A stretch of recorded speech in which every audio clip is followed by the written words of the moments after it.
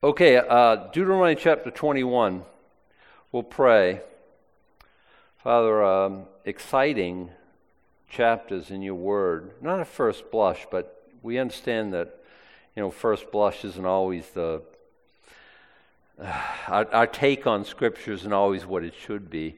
But Father, reveal the deeper things of Scripture. Reveal Jesus Christ to us here this morning. It's in His name that we ask it. Amen. How many of you were surprised? Last week we were talking about going forth to battle, when thou goest out to battle. Not if, when. We talked about that. And we talked about the few things that will get a man out of the battle if he's just built a house and he hasn't dedicated, if he's planted a vineyard and he's not eaten of it, if he's betrothed a wife and has not taken her. And you say, well, that's interesting. Curious little factoids in Deuteronomy, the second law.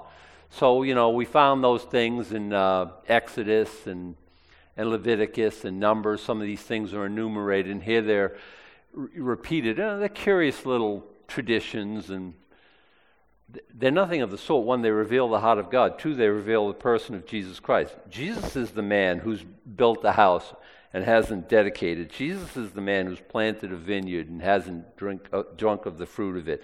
Jesus is the man who's betrothed the wife and has not taken her. Wasn't that curious to find that out? Find Jesus in Deuteronomy chapter 20. So he's excluded from the battle, which he goes forth, fights anyway, on the cross. I think a lot of people don't understand. Still, Christians don't understand. Jesus died. Oh, what a tragedy. The greatest victory in the history of the world. It is finished, the cry of the victor. What has he not provided as far as your salvation is concerned? What could you pretend to add to it? I think like some of these things, it's like you read them and you're like, we talked about the cities of refuge in the past. And that's quaint until we apply Jesus, like we put the filter of Jesus Christ over the text and we saw it, and it kind of came to light for us, didn't it? And if you don't remember that, if you didn't listen last week, it's online, you should go and download that and listen to that. I think it will be a real benefit. In chapter 21, if one be found slain in the land which the Lord thy God giveth thee to possess it, lying in the field, and it be not known who hath slain him, then thy elders and thy judges shall come forth, and they shall measure unto the cities which are round about him that is slain. It shall be that the city which is next unto the slain man, even the elders of that city, shall take an heifer, which hath not been wrought with, and which hath not drawn in the yoke, and the elders of that city shall bring down the heifer unto a rough valley, which is neither eared nor sown, and shall strike off the heifer's neck there in the valley. And the priests, the sons of Levi, shall come near for them for them the Lord thy God hath chosen to minister unto him and to bless in the name of the Lord. And by their word shall every controversy and every stroke be tried. And all the elders of that city that are next unto the slain man shall wash their hands over the heifer that is beheaded in the valley. And they shall answer and say, Our hands have not shed this blood, neither have our eyes seen it. Be merciful, O Lord, unto thy people Israel, whom thou hast redeemed, and lay not innocent blood unto thy people of Israel's charge. And the blood shall be forgiven them, so shall thou put away the guilt of innocent blood from among you when thou shalt do that which is right in the sight of the Lord. Again, kind of curious, kind of quaint. If you find a dead body, a slain dead body, a guy didn't tip over because he had a heart attack, he was having trouble breathing, it was very hot, he gets stung by bees and anaphylactic shock set in. No, this guy is slain evidently, and he has the marks of slaughter on him. So what we do is we call CSI and we get the detectives in. No, we get the priests in there. That's kind of weird, right? We don't know who did it. In those days, I don't care if you get Scotland Yard, if you get Sherlock Holmes himself, they're going to find it out, okay? They don't have the test equipment. Nobody saw it, nobody knows. So what do? Nothing. Oh no, you do something. Thy elders and thy judges shall come forth. judges that are appointed, that speak of the true judge, the judge of us all, and elders that are representative of the people. They shall measure to the cities which are round about. And the one that's closest wins, right? Well, the one that's closest has some work ahead of them. The city that is next unto the slain man, even the elders of that city shall take an heifer. A heifer is a female cow that's not quite mature, and they shall take a heifer which hath not been wrought with. They haven't worked it yet, okay? And which hath not drawn in the yoke. You know what they say about heifer cows. Heifer cows better than none, right? So that's what we're up against here. And the elders of that city shall bring down the heifer unto a rough valley, which is neither aired nor sown. Okay, this isn't somebody's...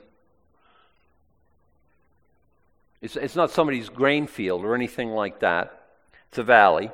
Thou shalt strike off the heifer's neck there in the valley. Some of you have that the heifer's neck is broken, which is more correct.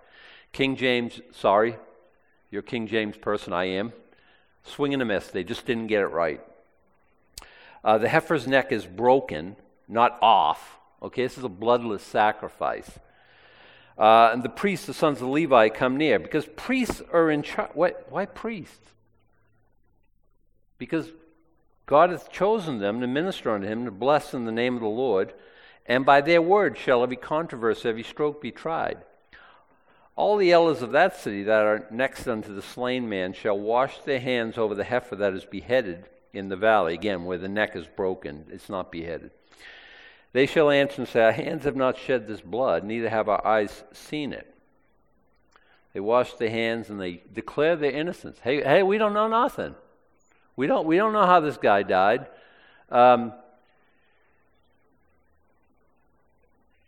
they pray for mercy from God. Has this ever happened in America? Now, I know you're thinking like, well, we never find a dead body in America. That would be... You're just going to have to imagine, okay? I'd like to illustrate this somehow, but it's so unthinkable that we can't find a good illustration of it. So what do you do in this situation? Listen, we don't do this. Verse 9, so shalt thou put away the guilt of innocent blood from among you, when thou shalt do that which is right in the sight of the Lord. What's right in the sight of the Lord? Well, obeying this commandment. We don't have anything like this. So what do? Nothing. We just heap up guilt on ourselves. Think about I think it was 60 million last I knew about how many abortions have been committed in this land. And by the way, if you're one of those people who've had an abortion, I'm not judgmental. You know, you've got a person waiting for you in glory, and I don't have anything to say except it's wrong. I think we all know it's wrong. 60 million times this has happened, and millions and millions have been slain besides. And what have we done to redeem the land? Nothing. You say, well, Adam, this is quaint and it's nice, but how does this speak of Jesus Christ? Well, obviously he's the heifer, he's the sacrifice. All sacrifices speak of heifer. All sacrifices, even heifers, speak of Jesus Christ, is what I was trying to say. And he redeems the land. People, I was reading commentary on this, and so the guy the murderer, he gets to go, no. He'll have his day with God. Don't you worry about that. Ultimately, nobody gets away with anything. Oh, they may seem to. You know, you look and you think, they're getting away with murder. Everyone's getting away. Nobody's getting away with anything. There is a judge over all the earth, and he'll take care. He'll make sure that nobody gets away with anything. And you're thinking, well, I've done some pretty bad stuff. Don't I get away? Well, if you've trusted in Jesus, it's not that God is... He slathers us in sloppy agape. He just loves us. He don't care about what we... No. He's a righteous judge. Jesus has paid the penalty, and that's why God, our Father, can both be a righteous judge, and the justifier of the ungodly, because the penalty has been paid. It just hasn't been paid by us. Praise his holy name. Jesus is the heifer. He's the sacrifice. He's the one who... And we're told in Romans that the creation itself has a stretched out neck, kind of like waiting for the redemption to come. Redemption's much more than just you or me. The whole earth is going to be redeemed. The whole earth was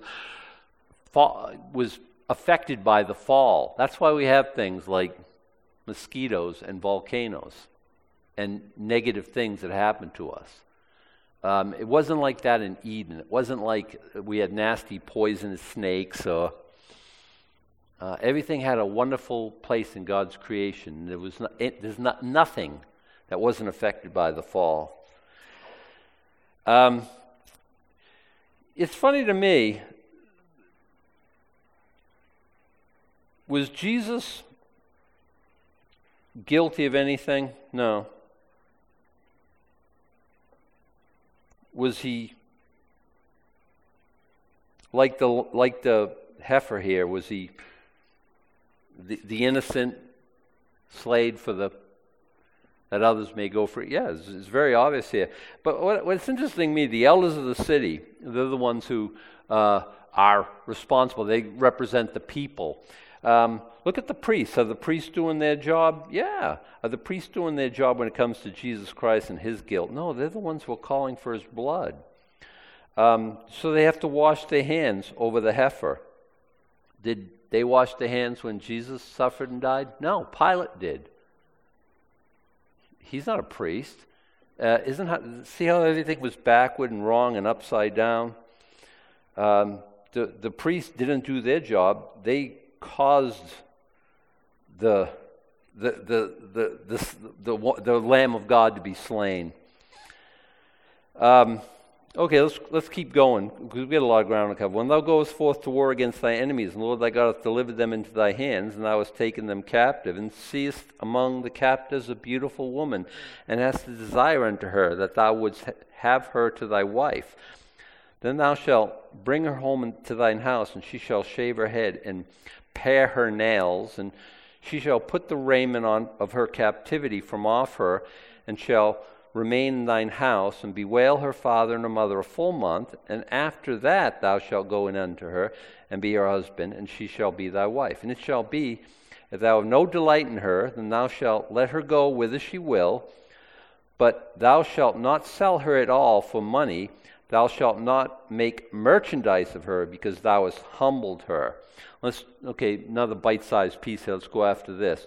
When thou goest forth to war against thine enemies, and the Lord thy God hath delivered them into thy hands. Not if.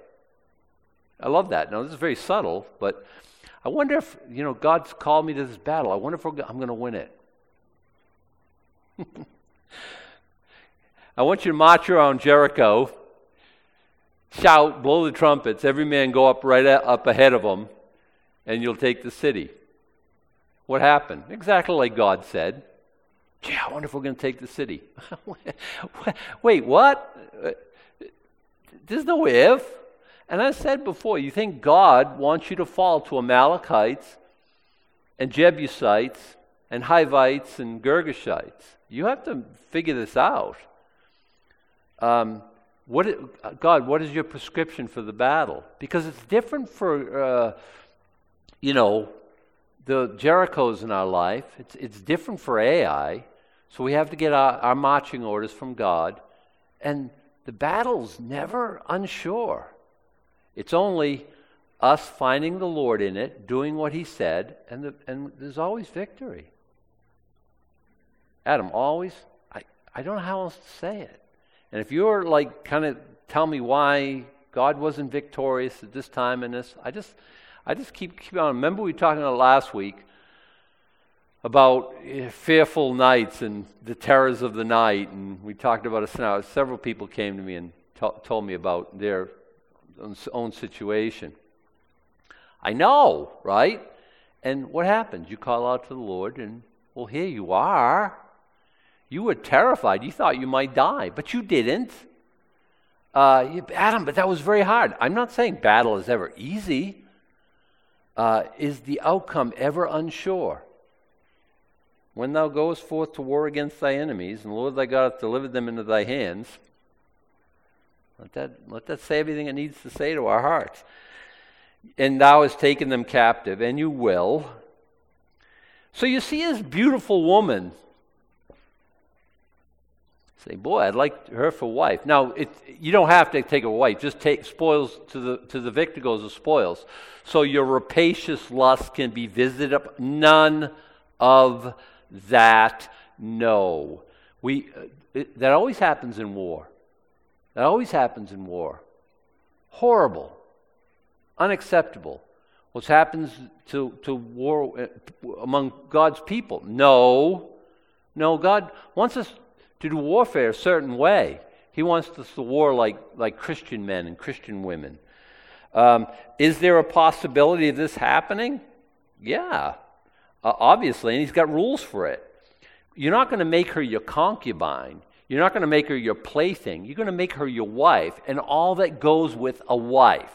All the dignity that goes in a situation like that. You say, why do you think she'd want to marry you? She don't have a husband anymore. He's dead. Maybe her brothers are dead. Her dad is dead. You could just say, well, you're on your own. Good luck, sis. But this is a time when a woman without a man is a very fearful thing. Now it's in America. It may or may not be lonely, depending on the woman. It may be. I think in most situations, God's put it on a woman's heart to be married. Not always. Not always. I think anytime you want to take one of us miserable sons of Adam to marry, I think you're making a grave mistake. But if I can't talk you out of it, and I think God does that too, so that the race would go on. I mean, I always say, a guy takes a knee, and I think, that's right, in the position of a supplicant. You're trying to talk this woman into, why she should marry you. It's a terrible idea, and so taking a knee is a good idea. And I've said this before. The Bible says if you find a wife, you found a good thing, you've obtained an inheritance from the Lord. Her price is far above rubies. Can you show me where it says that about a husband in Scripture? Because I've never found it. And I will say this, and I say this again, this is actuarial table. This isn't God, this isn't the Bible, but the Bible knows some stuff, right? If you are a married woman, your life is shorter than your unmarried sisters. Your life is shorter. You get married, you're giving years away, okay? Now, if you're an unmarried man, it goes the opposite. Your life is short if you're unmarried. So if you get married, sir, you are extending your life and your wife is shortening hers. She is actually giving you years of her life. And by the way, a wedding ring, a diamond, make it as big as your wallet will, because you get some sort of compensation has to be in there. I'm just saying, okay? You see a guy and he's getting married, and you always say to him, congratulations. See a girl getting married, and you're thinking, what are you thinking? But I'm glad. I'm glad in my own situation, and I'm glad for you guys who have secured a wife. And by the way, I know who you're married to. You did way good, way above your station in life. Trust me on that. I don't hardly know a guy who's like, really, you're marrying her? That rarely works that way. It's usually a guy and he's punching way over his weight class. Can I put it that way? Anyway, you see this woman, you say, boy, I'd like to have her for a wife. You can do it. You're going to bring her to your home, your house. You're going to shave her head and pare her nails. What does that got to do with? I have no idea. Is that a custom of mourning? And pare, nobody knows exactly what paring is. Cut her nails, let her nails grow, paint them. I don't know. I don't know. There's a big debate about it. And when you get to the bottom of the debate, I don't know that you've actually gained anything, because we're not doing this today anyway, right? You're gonna shave her head, pare her nails. And she shall put the raiment of her captivity from off her, and she shall remain in thy house and bewail her father and her mother a full month. That's very dignified. You let her go through that grieving process, and for a full month, And people say, well, you shave her head because then you think, she's a funny looking, she got all these knots on her head. Maybe I don't want her after all. I don't think it's got anything to do with that. I don't think so. If you read 1 Corinthians 11, we're talking about a woman with the shaved head, and it's a shame unto her, and you start mixing what you've got here. I think it makes some sense of 1 Corinthians 11. I can't go there now. I don't have time for that. But if it talks about a woman who's not in subjection, if she, let her be shorn, and if it's and go ahead and study that in light of what we're saying about here. She gets to bewail, she gets to lament for her mother and her father a full month, and after that thou shalt go in unto her and be her husband, and she shall be thy wife. Again, no concubine, no lover, no wife. All that goes with it. Mrs. You. And it shall be, if thou have no delight in her. What was I thinking? Then thou shalt let her go whither she will.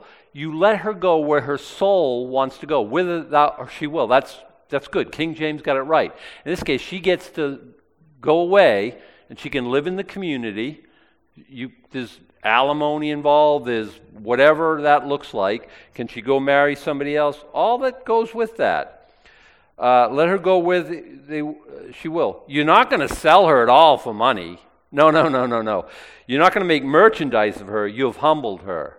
Okay? So, and I think where's Jesus in this? You're saying, oh, that's too obvious. That's a softball, right?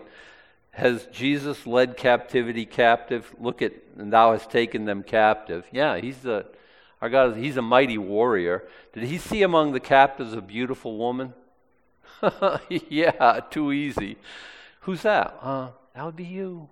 That would be me. A lot of my hairy-faced friends, guys, I don't know, I like to be a bride. Listen, compared to Jesus Christ, we're all girly men. Get used to it. But I say, beyond all that, it's not a bride. It's not a feminine thing.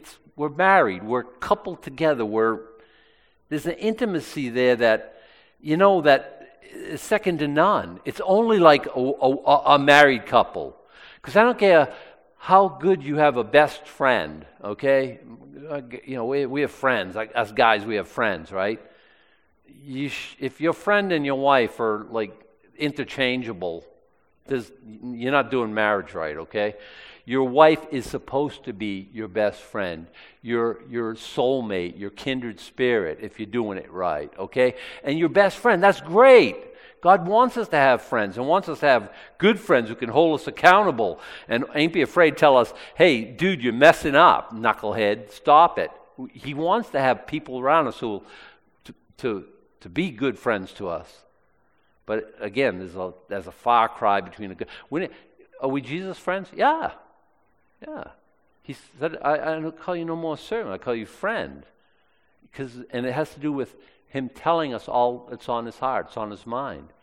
But there's no relationship like the relationship of marriage, the only one flesh relationship.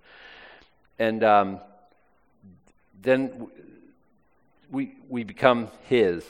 And if he shall have no delight in her, don't worry about that. Don't worry about that. Can I say it another way? Don't worry about that. He's not.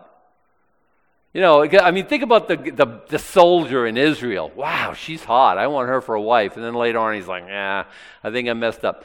Said Jesus, never. Never.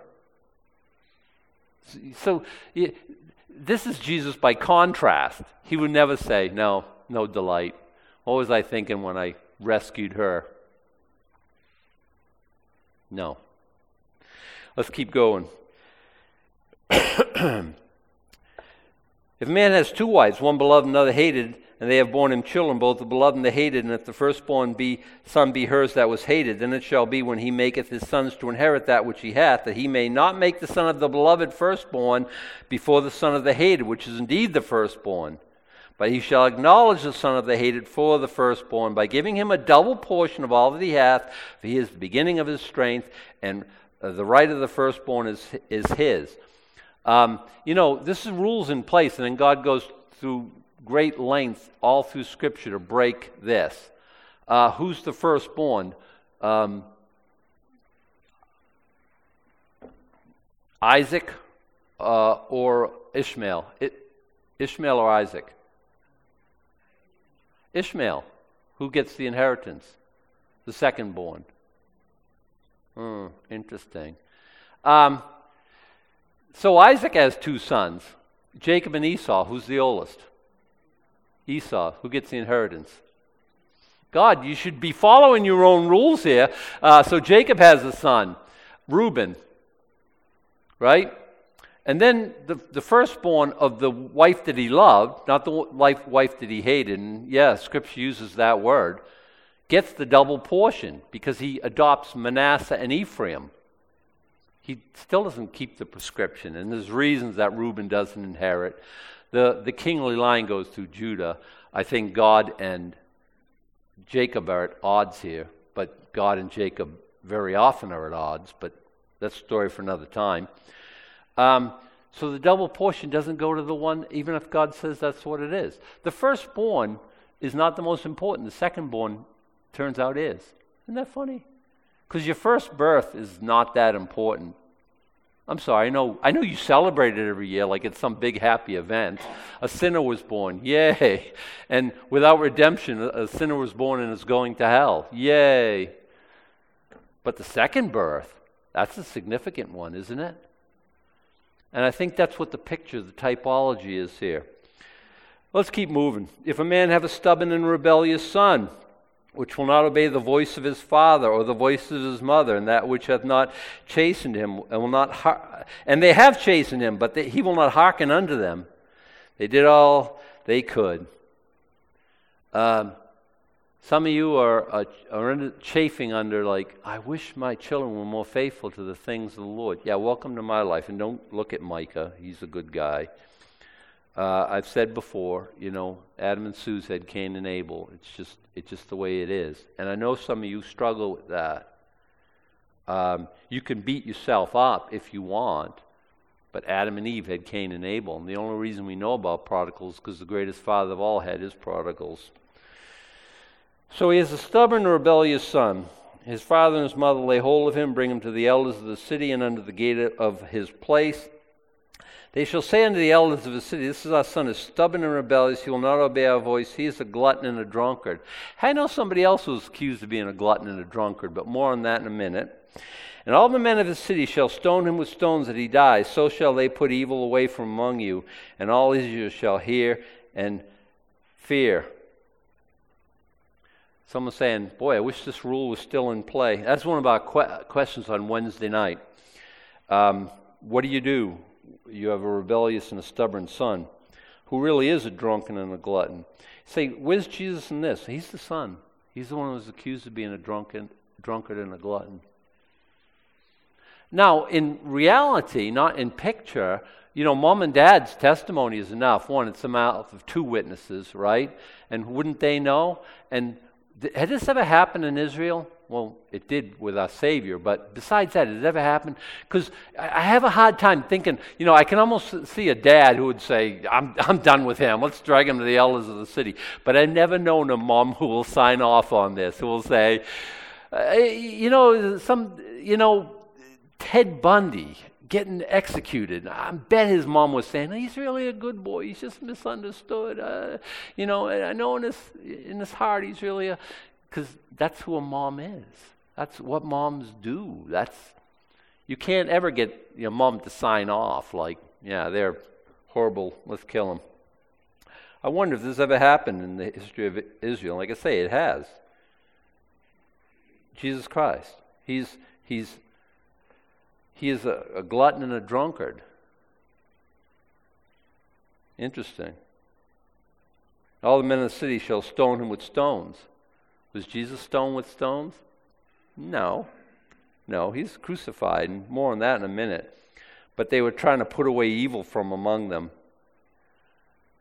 Right? And the penalty for stoning, penalty for blasphemy, he said he was God, was stoning. But they don't stone him. if any man have committed a sin worthy of death, and he be to be put to death, thou shalt hang him on a tree. I didn't write it. That's interesting. His body shall not remain all night upon the tree, but thou shalt in any wise bury him that day. For he that is hanged is accursed of God, that thy land be not defiled, which the Lord thy God giveth thee for an inheritance. Hanged on a tree just means hanged on a tree. By hanging, you can impale or tie up, or we're talking about a dead body on display. But his body shall not remain all night on the tree. You're going to have to bury him that same day. For he that is hanged is accursed of God. You're saying Jesus Christ wasn't accursed of God. Well, we all know that he was. Because we're specifically told in the New Testament by the Apostle Paul, cursed is everyone who hangs on a tree. He was visiting this. He was talking about Jesus Christ, cursed of God. He's saying, really? Yeah, on our behalf. For he became sin for us who knew no sin, that we might be made the righteousness of God in him. Interesting. Christ keeps popping up in the most inconvenient places. Okay, chapter 22. But this is an interesting chapter.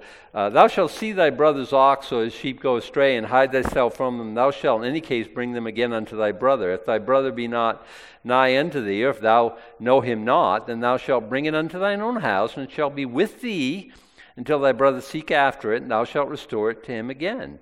In like manner shalt thou do with his ass, and so shalt thou do with his raiment, with all lost thing of thy brothers which he hath lost, and thou hast found, shalt thou do likewise. Thou mayest not hide thyself. Let's just put him, a new sheep. Wow, great, I found it. And add it to my flock. We'll just hide it away till everyone's done looking for it. Now, we had a new birth. And no, that's called stealing. If you see your brother's ox or sheep go astray, you're going to take care of it. It's your brother's. If you don't know whose it is, we'll take it, hold on to it until he comes looking for it. And by the way, do you know what something subtle just happened? God's putting his imprimatur on private property. So crashes socialism. If you're a socialist, God bless you, but you're not biblical. Not at all. Okay? If you're a neo-socialist, what's neo? New.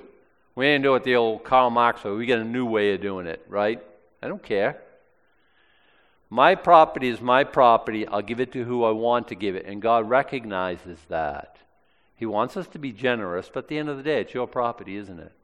And Ananias and Sapphira weren't struck dead because they held part of the money back when they sold their property. They were struck dead because they lied about it.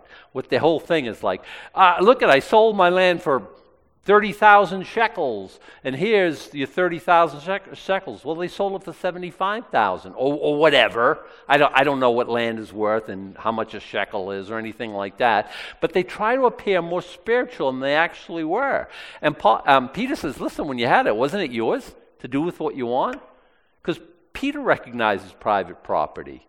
But what he's saying is, nobody asked you to do this, and when you did it, why don't you just go ahead and give the money, or what? And if you sold it for 75,000, right, and you gave 30,000, that's fine. There's no problem there. The problem is lying, trying to make yourself look more spiritual than you actually were, and that's what Peter calls them on. But here, it's his donkey, it's his clothes, it's his whatever it is, right? You got to return it to him. Thou shalt not see thy brother's ass or his ox fall down by the way, and hide thyself from them. Thou shalt surely help him to lift him up again. You're Johnny on the spot. Why do you think that is? Because God wants you to help, if you can. We're on our way to church, and some guys broke down the side of the road with a flat tire. I ain't got time for that. Just look the other way. Don't make eye contact. We just keep driving. No, you're going to worship God. You take care of business. You got to do what God's called you to do. Okay, verse 5, this kind of controversial. The woman shall not wear that which pertaineth unto a man, neither shall a man put on a woman's garment. For all that do so are abomination, the Lord thy God. So now you're feeling condemned because you wore your Levi's, lady, to church this morning. And, hey, look, this is what we're reading the same verses. Let me tell you my take on it. It's got to do with, and it doesn't, it's that which pertaineth unto a man is good. Now, when they wrote this, Levi's weren't a thing, okay? Trousers weren't a thing. Both genders wore robes, okay?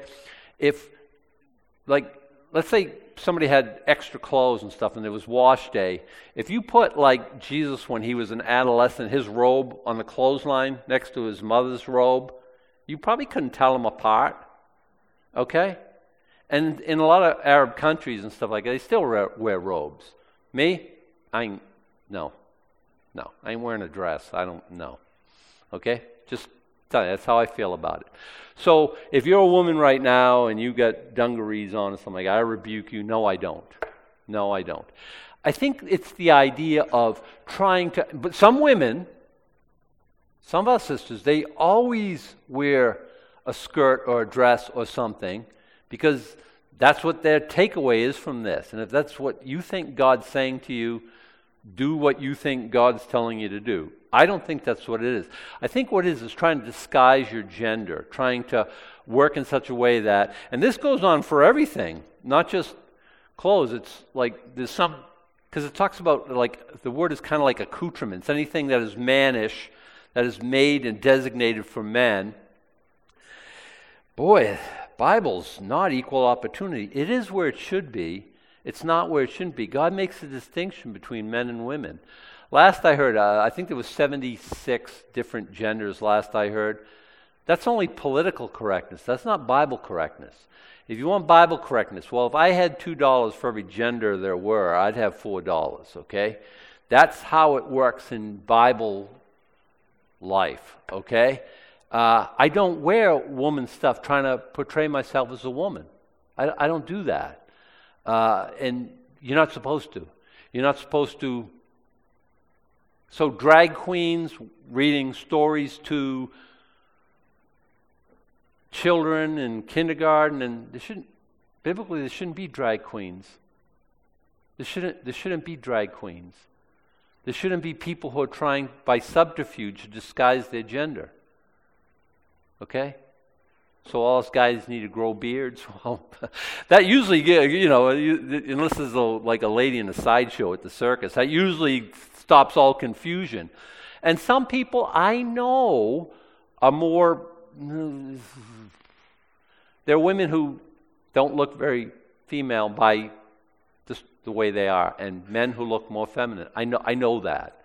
So with that in mind, try to, and that disembodied voice over the speaker at McDonald's or,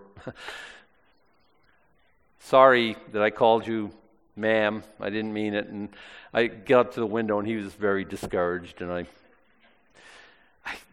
okay. But he wasn't trying to fool anybody. He didn't sound very, because he was a young guy and his voice hadn't changed yet, But he wasn't trying to fool anybody. We're not supposed to try to fool anybody. That's perversion. It's wickedness. It's an abomination. That's the word. For all that do so are abomination of the Lord thy God. So we all got to go back to robes? No. You just don't try to portray yourself as a man if you're not a man, and vice versa. Okay? Do we have a problem with that in this church? Not that I know of, but beyond this church. Yeah, it's called gender dysphoria. It used to be a sickness that we could treat. Now you can't touch it because it's politically incorrect. It's people are helpful, don't help at all.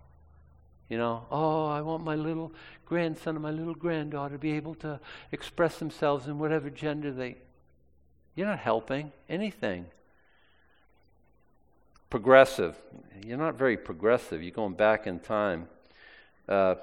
4,000 years ago, this was written-ish, right? Okay, if a bird's nest chance to be before thee in the way, in any tree or on the ground, whether they be young ones or eggs, and the dam, that's the mama bird, and the dam sitting upon the young or upon the eggs, thou shalt not take the dam with the young. But thou shalt anywise let the dam go, and take the young to thee, that it may be well with thee.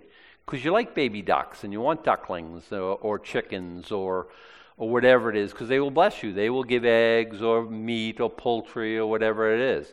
And mama can go have some more.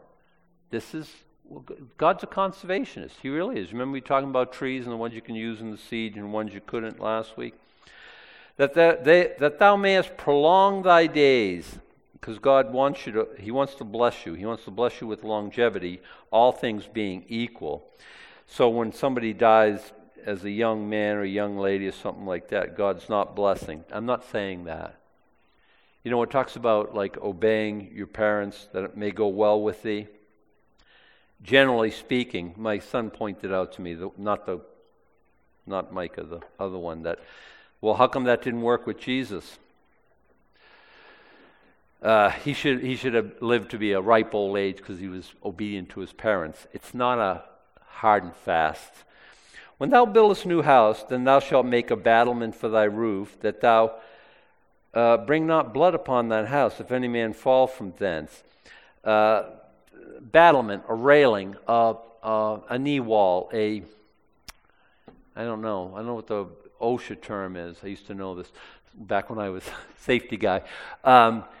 Way before OSHA showed up, God says, no, put a railing around so you don't have little kids up there in the cool of the day. The top of the house was a place where people hung out. In the Mideast, very warm, and early afternoon, late afternoon, early evening, there's some breezes coming in, and you'd feel them better on top of your house. That's when, if you're on the housetop, don't go down, because people were on the housetop. We don't live on our roofs very much here, and our roofs aren't flat.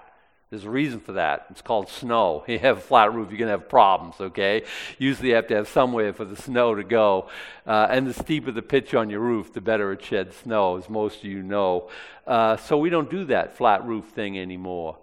But so you have some couple over, and you got a barbecue going up there, and they got little babies. Well, they toddle off the end, and that's no good. And now you've brought blood guiltiness on yourself, and you're under that,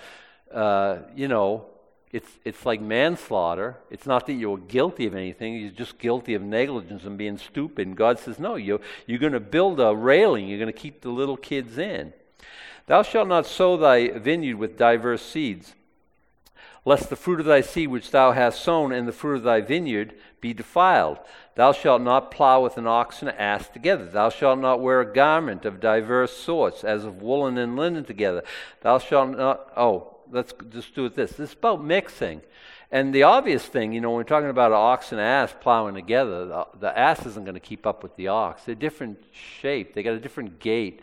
The ox is way stronger. The donkey won't do nearly as well. And this talks about mixing in the sense of us not being unequally yoked, right, with an unbeliever. People take that and they make it like a race thing. The Scripture knows nothing of that. I would say, don't marry outside your race. We're one race, the human race. Don't marry anybody who's not human, okay? You don't marry any critters or anything like that. Other than that, I don't think God has a taboo on any kind of, could a Aboriginal in Australia marry a Eskimo? I don't know how they'd meet or where they'd... Yes, they can. There's no taboo on it whatsoever. But they're a different religion. Oh, no, that's not. No. That's the unequal yoke that God's talking about here. And when it's talking about diverse seeds and stuff like that, let a horticulturist talk about this. I don't know very much about it. I can't imagine wearing woolen and linen together. Wool is very they used to make hunting coats out of wool. I have one. It's like hunter green on one side, and it's reversible, and you pull the sleeves inside out, and it's that blaze orange. And it's quite warm, and if it gets wet, it weighs 407 pounds, so you'd hardly be able to stand up under the weight of it.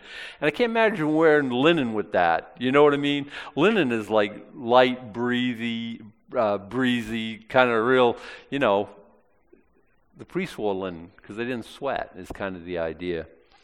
I wouldn't know why you want to mix those together. You say, I got like a poly blend of, I don't think that's what we're talking about. But if you feel strongly about it, again, don't violate your conscience. Thou shalt make thee fringes upon the four quarters of thy vesture when thou coverest thyself. Earlier in Numbers, he talked about you put a fringe of blue on your garment. It reminds us of heaven. It's what the lady with the issue of blood took hold of on Jesus. Probably the first man she ever saw that really meant something to him. It reminded him of heaven. It reminded her of heaven. She took hold of the garment, the fringe, so to speak, and she was healed. If any man take a wife and go in unto her and hate her and give occasion of speech against her and bring up an evil name upon her and say, I took this woman, when I came to her, I found her not a maid, virgin. Okay? Then shall the father of the damsel and her mother take and bring forth the tokens of the damsel's virginity unto the elders of the city of the gate. That would be the bed sheets. It's still practiced in some places in the earth. And the damsel's father shall say unto the elders, I gave my daughter to this man to wife, and he hateth her. I gave him my virgin daughter, in other words. And lo, he hath given occasion of speech against her, saying, I found not thy daughter a maid, and yet these are the tokens of my daughter's virginity. And they shall spread the cloth before the elders of the city. And the elders of the city shall take that man and chastise him, punish him, because you can't. You can't say things against people that aren't true. You couldn't do it in the Bible. You shouldn't do it in America. And we have laws against slander and character assassination and malicious gossip. And see all the different names we have for it? We can't just, this person is this and this and this and this. It doesn't work in politics. In politics, you can say anything. It's just the way it works, okay? You're not supposed to spread rumors. Well, what if they're true? It's called gossip. And Lord, as you're delivering us from fear, as you're delivering us from bitterness, as you're delivering us from all these things, deliver us from gossip. Some of us love it. We just can't get enough. And it's just one of those things that have no place in the I don't think this is a very gossipy church. I don't hear nothing. I don't hear nothing until way after the fact. And everyone assumes I know everything. And I don't know anything. I don't even suspect anything. I tell you what. But we're not a big gossiping church. And I like that. By and large, right? But here he's saying, hey, she's not a virgin. She was a virgin. And you're going to chastise him. And what's that? Whipping or, beating with rods or whatever the judges say should happen. And they shall immerse him in 100 shekels. That's a fine, okay? They're going to fine him 100 shekels of silver. That's like $176 according to but that would depend on what the price of silver is. And give them unto the father of the damsel, because he hath brought up an evil name upon a virgin of Israel, and she shall be his wife. He may not put her away all his days. You can't divorce her now. Wow. There are times the Scripture says you can divorce, and there are times the Scripture says you can't divorce. So, like, there's one situation, I think it's in a couple chapters. Okay, let's just keep reading. I think it might be in this chapter. But if this thing be true, and the tokens of virginity be not found up for the damsel, because he's saying, I want a virgin, I want to marry a virgin, I've kept myself pure my whole life. And I think it's very important. It's important in a lot of cultures more than it is in America. We'll talk about that Wednesday night. It's true. Then they shall bring out the damsel to the door of their father's house, and the men of her city shall stone her with stones that she die, because she hath wrought folly in Israel to play the whore in her father's house. So shalt thou put evil away among you. Saying, boy, that's a heavy hand. I want to show you God's more serious about sin than we are. Oh, it's just kids being kids. They get a little carried away, and not in this culture. It's a big, big deal. If a man be found lying with a woman married to an husband, then they shall both of them die, both the man that lay with the woman and the woman. So shalt thou put away evil from Israel. It's called adultery. God frowns upon it excessively. When my wife was in the legislature, she tried to make it against the law in Maine. She was ridiculed for her efforts, and I caught some flack, too. Is she doing that because she was asked because your husband's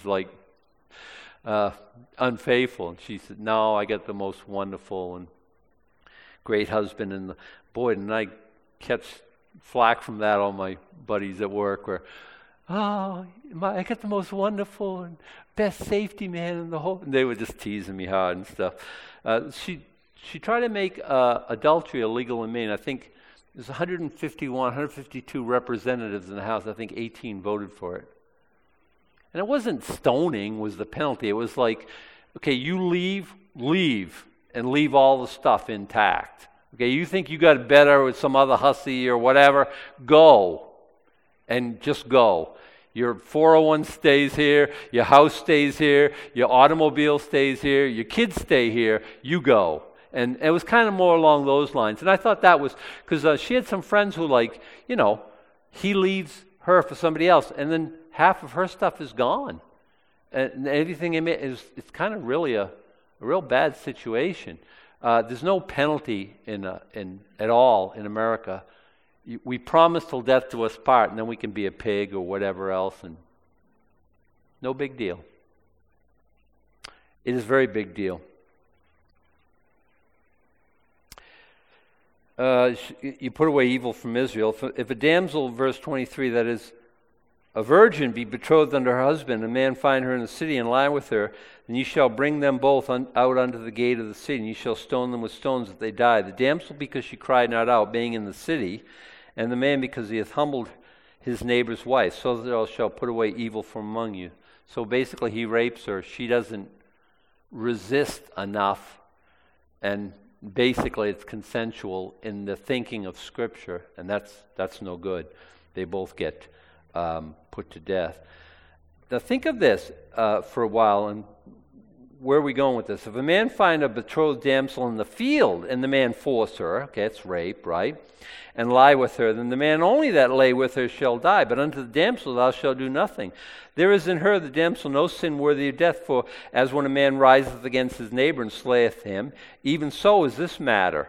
For he found her in the field, and the betrothed damsel cried, and there was none to save her. It wasn't her fault. There was nobody around, right?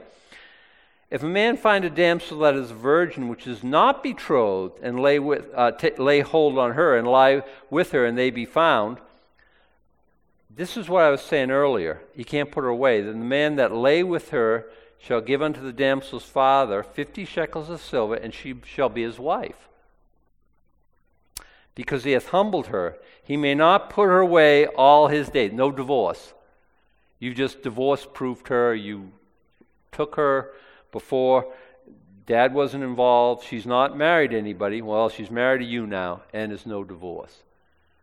I think that would stop a lot of kids from fooling around. I'm just saying.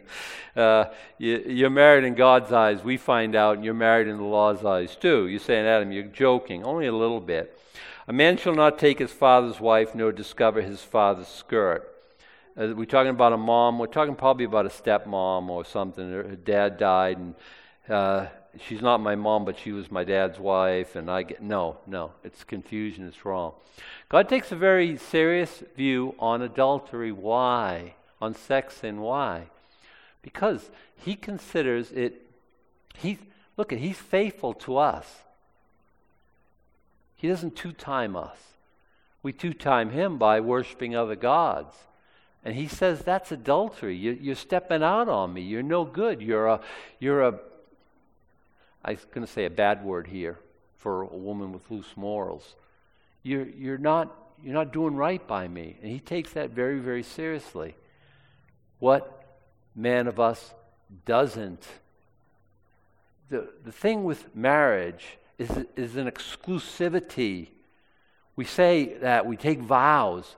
Only you. I don't care. Sickness or health. I don't care. Good times, bad times. It doesn't matter. I'm for you forever. And we take an oath. A few times I think an oath is a good thing to do. We're making promises in front of all our friends and families. And it's on tape now. We can roll the tape and stuff. We promised. And God says, I'm a jealous husband also. And all of us who are husbands, we say, you don't have to be a husband. You can be a wife. Just the thought of it boils your blood. If he ever, I would, it would go very bad. And yeah. be true to God and be true to one another. And these are the things that we're learning today. Okay, I think we bit off a lot, but I'm only 1 minute over. So thanks, but let's end there, okay? So it'll be more minutes over. Father, we want to, your law reflects your being, your person, the way you are. You give us these rules and they all reflect Jesus Christ to us in some curious ways. We find out more and more about him all the time. But also, Lord, your law tells us what you consider just and unjust. And to us, we may think of them heavy-handed, Lord, but guess what? When we disagree with you, you're always right and we're always wrong. And we've been kind of tainted by our culture. We confess that. So help us to see things like you see things. We ask it in Jesus' name. Amen.